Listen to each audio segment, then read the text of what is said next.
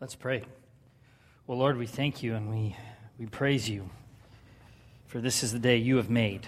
And we want to be faithful to you this morning, for you are faithful to us. And so, Lord, we just ask that you would speak life into us today in Jesus' name, that we would be ever vigilant of your movement. We would go where you go. Lord, we pray against shame and fear and guilt in Jesus' name that would rob us from really pursuing you in the midst of this very challenging text. So, Lord, be gentle with us and as we move through this, trying to identify what you're doing in our lives and what you want to continue to do. And so I pray that you would give us courage to go after the things you are calling us to. And so we thank you. And we praise you, for you are good. You are always, always good. We thank you for that. In Jesus' name, amen. Good morning. It's good to be back. No one probably noticed, but I was gone for a couple of weeks. Yeah. And for some much-needed rest. And I feel very rested. And had some great time with the Lord. I'm not very good with stillness. If you haven't gotten that memo from watching me, I'm not good with quiet. And I had a lot of stillness and quiet, and it was very good. So I recommend it. When I was young, and well, I am young, but younger, I was probably about 14 or 15, and I was hanging out with a crowd that I probably shouldn't have been hanging out with. We've all done that at one point in our lives, I'm assuming. And I was a rule follower, and for the most part, still am. I mean, that's my first reaction to anything is to follow the rules. And but I noticed all my friends were rebellious, so I thought I would dabble in rebellion and be intentional about it, even though I didn't really want to. I grew up in a very supportive, loving Christian home, where they didn't force me to do anything. So there's nothing really to be rebellious about. But I just thought, well, I got to get in with this crowd because I have a pick-on-me face. If I'm going to survive high school, I got to compromise myself is what I was thinking. So here we've got this passage, and it's loaded with stuff, right? You hear these do's and you don'ts. Well, I remember in this story, at this moment in my life, where my act of rebellion did all of these things in one time. Now, I've done all these things, but not all at one time. And this was a really, really tough life lesson for me, but a really good one. Never lied to my mother or my dad at that point, at least nothing I was aware of. Never stolen anything. Never done anything to break the law, nothing like that. But this one day, my friend and I, we went to this store called Tower Records. Does anyone remember that store? Tower Records? I think it's out of business now. And so we're in there, and there's no one there. There's no one there. And we see something that we should probably not look at. We should probably not even think of stealing, let alone even having. But my friend talks me into stealing this particular item, and I'm going, oh, I don't want to do this. And I'm standing there, and we're looking at the shelf, and we're looking at it, and there's no one in the store.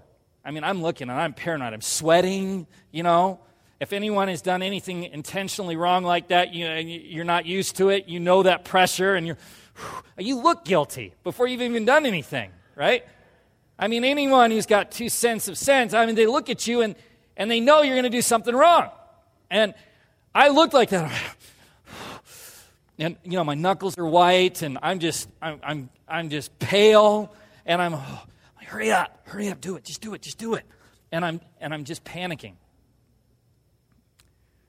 Just a horrible representation of rebellion. A guy who's not done it much. So my friend, he just goes, boom, like this. And so I was his lookout. And as soon as we left, all the guilt rushed in. Now, remember, I looked left and right in that store. There was no one in there except for the cashier. Nobody. And so we leave the store, and then we view the item that we stole and all this stuff, and then the guilt just keeps coming in, and I'm not feeling good. I feel like I got to throw up. And so I walk home, And I opened the door. God bless moms, huh? My mom's a very discerning woman. Freakishly so. Now remember, there was no one in that store. I no sooner walk in, and she goes, "What's wrong?" I said, "What do you mean, what's wrong?" I'm like, I'm not going to lie to my mom. I can't lie to my mom. I love my mom. So I'm trying to just get around it, without having to intentionally lie. So she says, "Something's wrong. Something's off." What is wrong? What do you mean, what's wrong? I'm still trying not to lie. And she goes, "Sweetie, what'd you do?" And I'm just like, now, I was pale before, now I'm like transparent. I mean, you could see right through me. And I said, "Mom, I don't know what you're talking about." And I went, oh. My whole body just went like that. I just lied to my mother. And I felt this horrible, just nasty stuff on me. And she said, "Sweetie, have a seat." And I went, "Why, Mom? I didn't do anything." Lied again. And the lies just kept coming. I'm like, wow, this is getting easy. It's getting easier. So she sits me down, and she says, "When you walked in, sweetie, I really felt the Lord saying something wasn't right." And she looks at me again, and I'm not making eye contact with her. So she knows, I can't. Just shame, insecurity, fear. Fear. I didn't fear my dad. I feared my mom. Woo. And so I sat there, and she goes, "Did you steal something?" Now, I'm about to throw up. True story. She's looking at me, "You need a bucket?" And I said, "No, I didn't steal anything." She goes, "Did you steal something you probably shouldn't have looked at?" And then I broke. And I'm like crying. I'm 15 years old. I'm like, "Mom, I'm sorry. You made me do it. I didn't want to do it. I just was And I'm a grown man. I'm like a young adult almost. In my mind, I think I'm like this big guy, responsible. And here I'm just weeping because I got caught in the worst way. She wasn't there. She had no idea, but she could just read everything because when we're in alignment, when we're supposed to be in alignment with what is good, who is God, right? And we walk out of that, those who can discern in the Spirit will see when something's out of whack. And you better believe God can tell us information even if we weren't there. You heard that phrase, "Oh, you weren't there, you don't know." I don't need to be there to know if the Lord's telling me, right? And so I learned that day and never lied to my mom ever again. No. No. My brother, on the other hand, he tested that a little bit more. But she read him like a book too. But he doesn't scare as easy as I do. But here, in this passage, it was a long passage, right? I mean, you look at it in the insert and you're like, whoa, we got a lot of work to do. And it's huge, and it's easy to get overwhelmed by what you see, and it's easy to go to a shame place because Paul is listing things that we shouldn't be doing that we all do. Because he's writing to the church. He's writing to believers. And here, for the most part, most of us here are believers. So this message that Paul is giving applies to us, does it not? And so we see these different things, and we begin to kind of panic because we know we do them. I mean, don't live in a spirit of falsehood. Don't lie. We lie all the time, whether you know it or not. Who's ever been asked a question, "How are you doing?" Fine. And when you're not doing well and you know it, and you say, "I'm fine," right? Because you want to avoid having to be vulnerable to someone and all this stuff. What did you do there? Lie. It might seem insignificant. It might seem small. We call them little white lies. A lie is a lie. Right? So we do it all the time, don't we? I've been trying to do, when someone asks me, and if I'm feeling bad, and they go, "How are you doing?" Now, I've tried. I feel like garbage.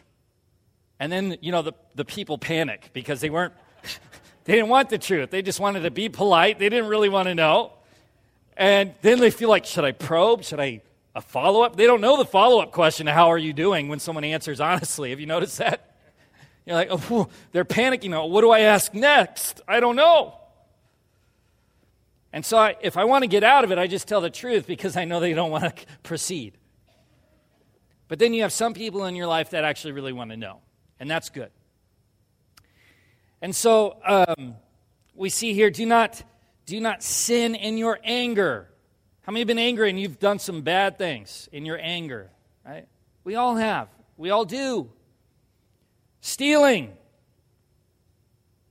Most of us have done that. Maybe not in a traditional sense, but there's other forms of stealing. And I used to do it in high school. I'd steal other people's answers, especially in math class. Right? I even stole the answers to a test once, so that I would not look like a failure. So we do all these kind of things. But Paul says, he set something up here in the first few verses, and I want to look at this because he tells us in very specific language. In verse 17, so I tell you this and insist. Now that's a powerful word, insist. In the authority of Jesus, I am telling you, and then he says this, you must. Does that seem like an option when someone says, you must do this? It's not a suggestion. You must no longer, and he lists what we must no longer do. We must no longer live the life we lived before Christ. Now, he's telling this to Christian people because they need to know, because it's easy to fall into that. We all know that. So Paul sets it up saying, we got to get rid of this old self. And he's telling you and me, you get rid of it. Does that sound like you have a choice? No, you have no choice but to get rid of it, yet it's something you choose to get rid of. See how that works? He's saying, yeah, you have a choice, but you almost don't have a choice because it is so vital for your life in Christ that you get rid of the old self. And I know the old Brendan comes back, especially in my anger, my frustration. A few weeks ago, we talked about when we're feeling discontent and we can move to rebellion, or we can ask God the question, what does he want to do? And in my anger, I always go to rebellion and think it's righteous. Now, righteousness is a huge, huge point Paul's making here, because he says in verse 24, let's start at 22, you were taught with regard to your former way of life to put off your old self, which is being corrupted by its deceitful desires, to be made new in the attitude of your minds, and to put on the new self, created to be like God in true righteousness and holiness. Now, this is where we want to camp today. In true righteousness and holiness. Why is the word true there? I'm asking you, why do you think the word true is there? True righteousness, true holiness. Okay, be true to yourself. What else? Why is the word true? I mean, does it seem like they may understand a different righteousness and holiness, that there has to be a distinction? Self-righteousness, yeah. As people, we form our own understanding of what righteousness is and what holiness is, even in the church. Right? We've made God in our own image. Have you seen churches around us splitting like crazy over certain subjects and topics? And we have all these disagreements. We can't come into unity in the name of Jesus and agree on the Word of God and what He's doing, what He wants to do. And so we have our own idea of what righteousness and holiness is. And when we're told to not do these things, when we're told to not tell lies but tell the truth, when we're told to not sin while we're angry, when we are told to not steal but do something useful that benefits people, when we're told to do these things, it's not for the sake of doing them, and we can't do them without one major principle. Holiness is not about doing things that make you holy. Holiness is about proximity to Jesus. Because the closer we are to Jesus, these things These things that counter the do nots, the do's that we see here, become a product of our behavior in Christ Jesus. They become a product of what our relationship is, of the proximity. See, the stillness and quietness was so good for me because I was able to press in without interruption. And when I chose to press in, I began to see things I didn't see that I was doing or not doing a week prior, because my proximity to the Father had changed. Does that make sense? Holiness is not about a to-do or to-don't list, but it's about proximity to Jesus, which results in doing the things that we need to be doing. I spent, after that one time, that story I just told, I spent the rest of my high school years trying to do the right thing without getting close to Jesus.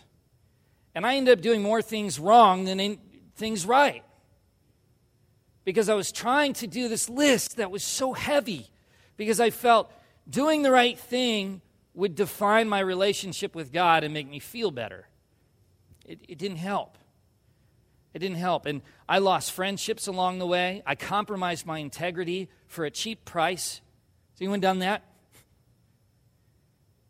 And I look back on those years with some regret because I knew better. See, the church, we can't keep going on and on and on about this kick of just doing the right thing and just doing this list of things. And Scripture would call that the law, just doing the law. We can't just keep doing that. The law is good. Doing the right thing is good, but for what purpose? What does it come out of? Why are we doing it? See, we have this sense of entitlement.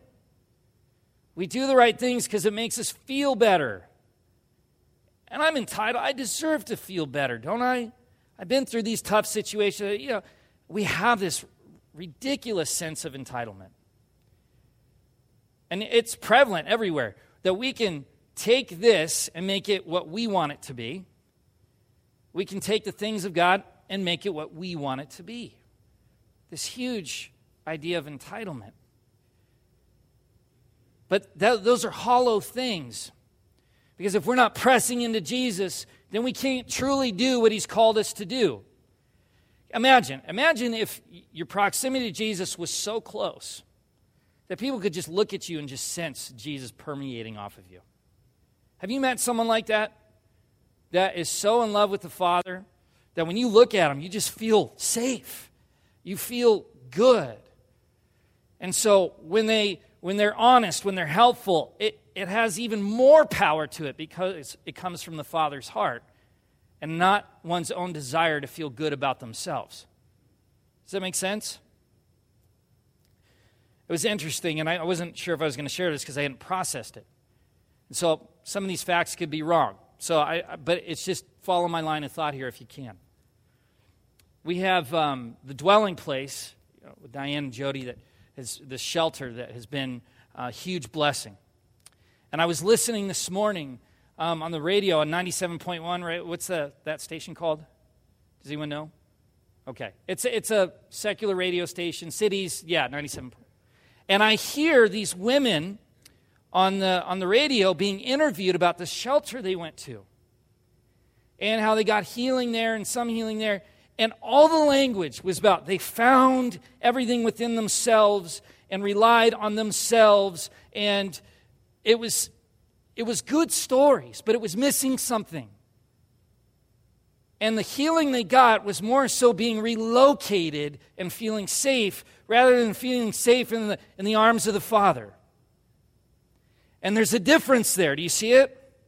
It doesn't mean it's not good. It's done good things. But when we're closer to the Father, everything we think is good becomes better. It becomes better because He is good and Him alone. So when we're told here where am I here? Excuse me. Do not steal, but do something useful with your hands that serves the people of God, that creates something good. Well, God is the ultimate creator, yes? So, if I do something that's kind of creative on my own, But yet I press into God and I say, Lord, what do you want to do? And his creativity pours out of me. How much more do you think that will edify the body? Tremendously, won't it? Tremendously. Last week I wasn't here, but I heard about it, and Mark talking about pumping up the body. Is that correct? Yeah? Showed a picture of Arnold in all his glory. Yeah. Right? I had to do it. I asked him if he did the voice. He said no. So I had to do it for him. Not very good, but I tried. What did you hear last week? What did you leave with? Test time. What? Vikings? Okay. What else? What do you remember from last week? You weren't here. I wasn't here. Okay. Well, from what I've been told, you have, Sandy? I'm a bodybuilder, right? Paul is giving us, that puts it in great perspective. Paul is showing us in the first few chapters, as he said probably last week, of who we are in Christ Jesus, right? Who we are. And then in the following chapters, what that looks like laid out. And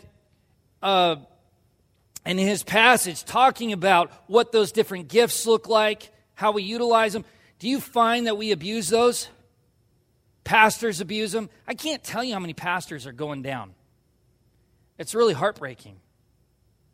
It's really heartbreaking because pastors become isolated because they can get lost in the doing and the expectation of fulfilling everyone else's expectation on them. And they become lonely, and they do not go to the Father because they're isolated. It's a lonely place. And you can have that with any gift. And if we don't learn to move closer to Jesus and step into holiness, then we cannot do those things that we've been called to do in the way He's called us to do them. Pastors shouldn't be isolated, right? They're shepherds. It shouldn't be all on the pastors either. You're here to train, to equip, to release you because of your relationship with Jesus and because of your proximity to the Father, that now you're going to step into your call in your life, and that's body life, building the body up.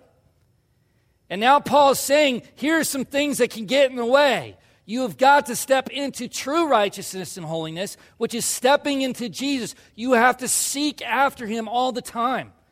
And pastors and elders and leaders of the church cannot do that for us. Paul says here, you have to get rid of the old self. And you know how to do that. Step into Jesus. Well, what does that look like? In the Word, in prayer. Now, I had a conversation with some family over a vacation time. And it's interesting, more and more conversations about things that are happening in the world and how the world is infiltrating the church. And we all know those different controversial issues. We understand them. And even churches that I've been privy to, even on our mission trip, I am astounded by how many don't know the Word and do not rely on the Word of God. When we do not rely on what God says through His Word, when we don't saturate ourselves in it, then things get funky. Don't they? Right? We warp everything. And I had these conversations with some of my family who are not Christians yet. They're on their way. They may say they're Christians, but we're talking about Christ followers when we say Christian, right? They have given their lives to Jesus. And they had some tough questions. Why do I see this when I know that Scripture says this? I said, because our proximity to Jesus is way off. We've stopped relying on Him and started relying on ourselves. And when we do that, that's when tough things happen. A great example of this is in Luke chapter 10, 38, 42 with Mary and Martha. We know the story, many of us. It's almost getting me teary right now. Here you have this scene, this beautiful scene of Jesus and His disciples being ushered into the home of Mary and Martha. And Martha is doing all these preparations as a woman of her time should. And she's preparing because here's Jesus with his disciples. That would be exciting, intimidating, scary, all at the same time, probably all these different emotions. The Messiah is in your house. Whoa, what do? Well, you start prepping to have a party. Who wouldn't, right? Sunday best. We'd have everything rocking here at Bridgewood. If Jesus in the flesh was sitting right here teaching his disciples, wouldn't we? We'd have a buffet line as far as you could see. We'd have party poppers. We'd have the kids going nuts. But guess what? That takes preparation. It takes time. And Martha was all about that. And you know where Mary was? Where was she? At his feet. Now he says this. Martha goes, Lord, why aren't you having her help me like she should? Because she's chosen what is better. Boom. Right? What did she choose? To be where he is. She closed the distance. Her proximity to Jesus was right where he was. And he said, this is better. All the things you're doing, Martha, they're good, but this is better. So we can try and do the right thing and all this stuff. But it's not as good as being where he is. And sometimes it can be hard to stay there when we're trained to always be moving around like myself. I cannot tell you how refreshing it was to be still. Shanna was worried about me because I didn't say much the first week we were on vacation. She thought something was wrong. She said, I had a great time, but were you okay?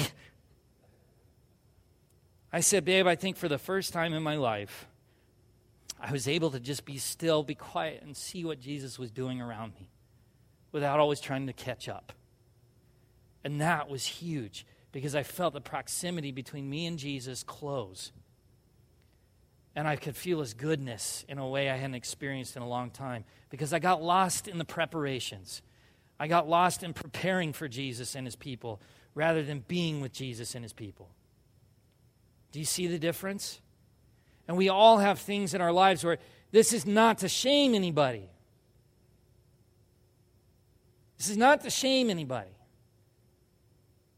Because what we can easily do is see this laundry list of do's and don'ts, and in our legalistic brains of the do's and don'ts can say, I have really fallen short. Well, yeah, you have. We've all fallen short of the glory of God. But through Christ Jesus, we have redemption, and now we take off that old stuff, we throw it away, and we step into him. We step into Jesus. Beyond just the decision to follow him. Anyone can say, I believe in Jesus and I want to follow him. It's another to actually do so.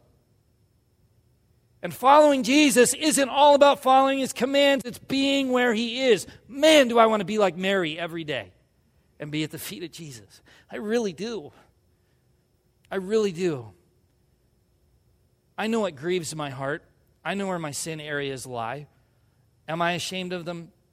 Yes. I don't like them. But I cannot allow my shame to separate me from the love of God. I have to step into the new life that he gives me every day.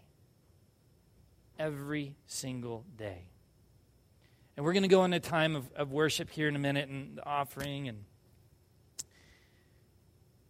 do you understand why we have prayer teams? Do you get that? If you don't, I want to clear something up right now. It's not just so you can feel attended to. That's great. Those are good things, right? To feel that someone's with you. But to really be with the body and come before the Father and say, Lord, what do you want to do? I've got these things. What do you want to do? And now you have people with you that are interceding on your behalf to fight it with you, to press into Jesus with you. And we have all these different things that we suffer with here. We all do. And that shame can weigh on us.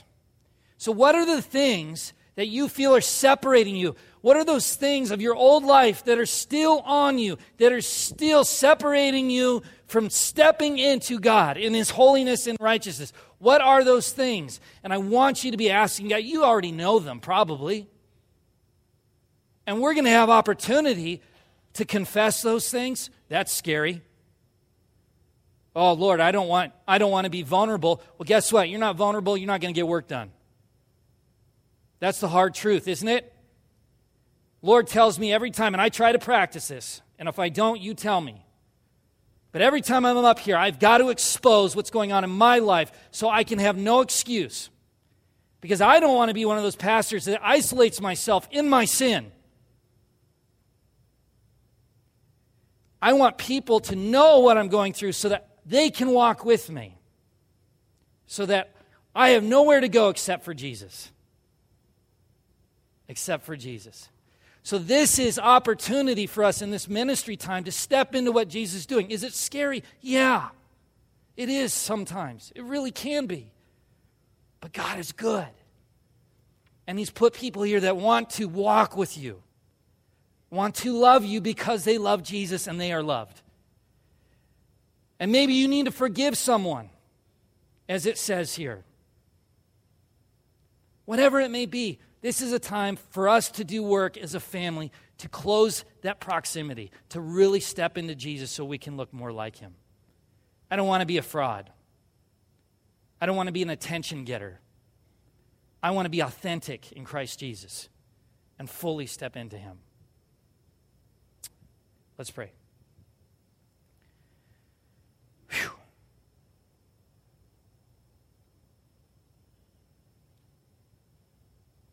Wow, Lord, your yoke is easy and your burden is light. And I pray that we would feel that right now. You are a good and faithful God. Lord, some of us have been stuck. Some of us are running the other direction from you. Some of us have been running the race right towards you. But wherever we're at, Lord, I ask that right now you would give us the courage to step out in faith and do the things you've called us to do. Some of us might need to confess something. Some of us might need to just be with someone. Just know they're not alone.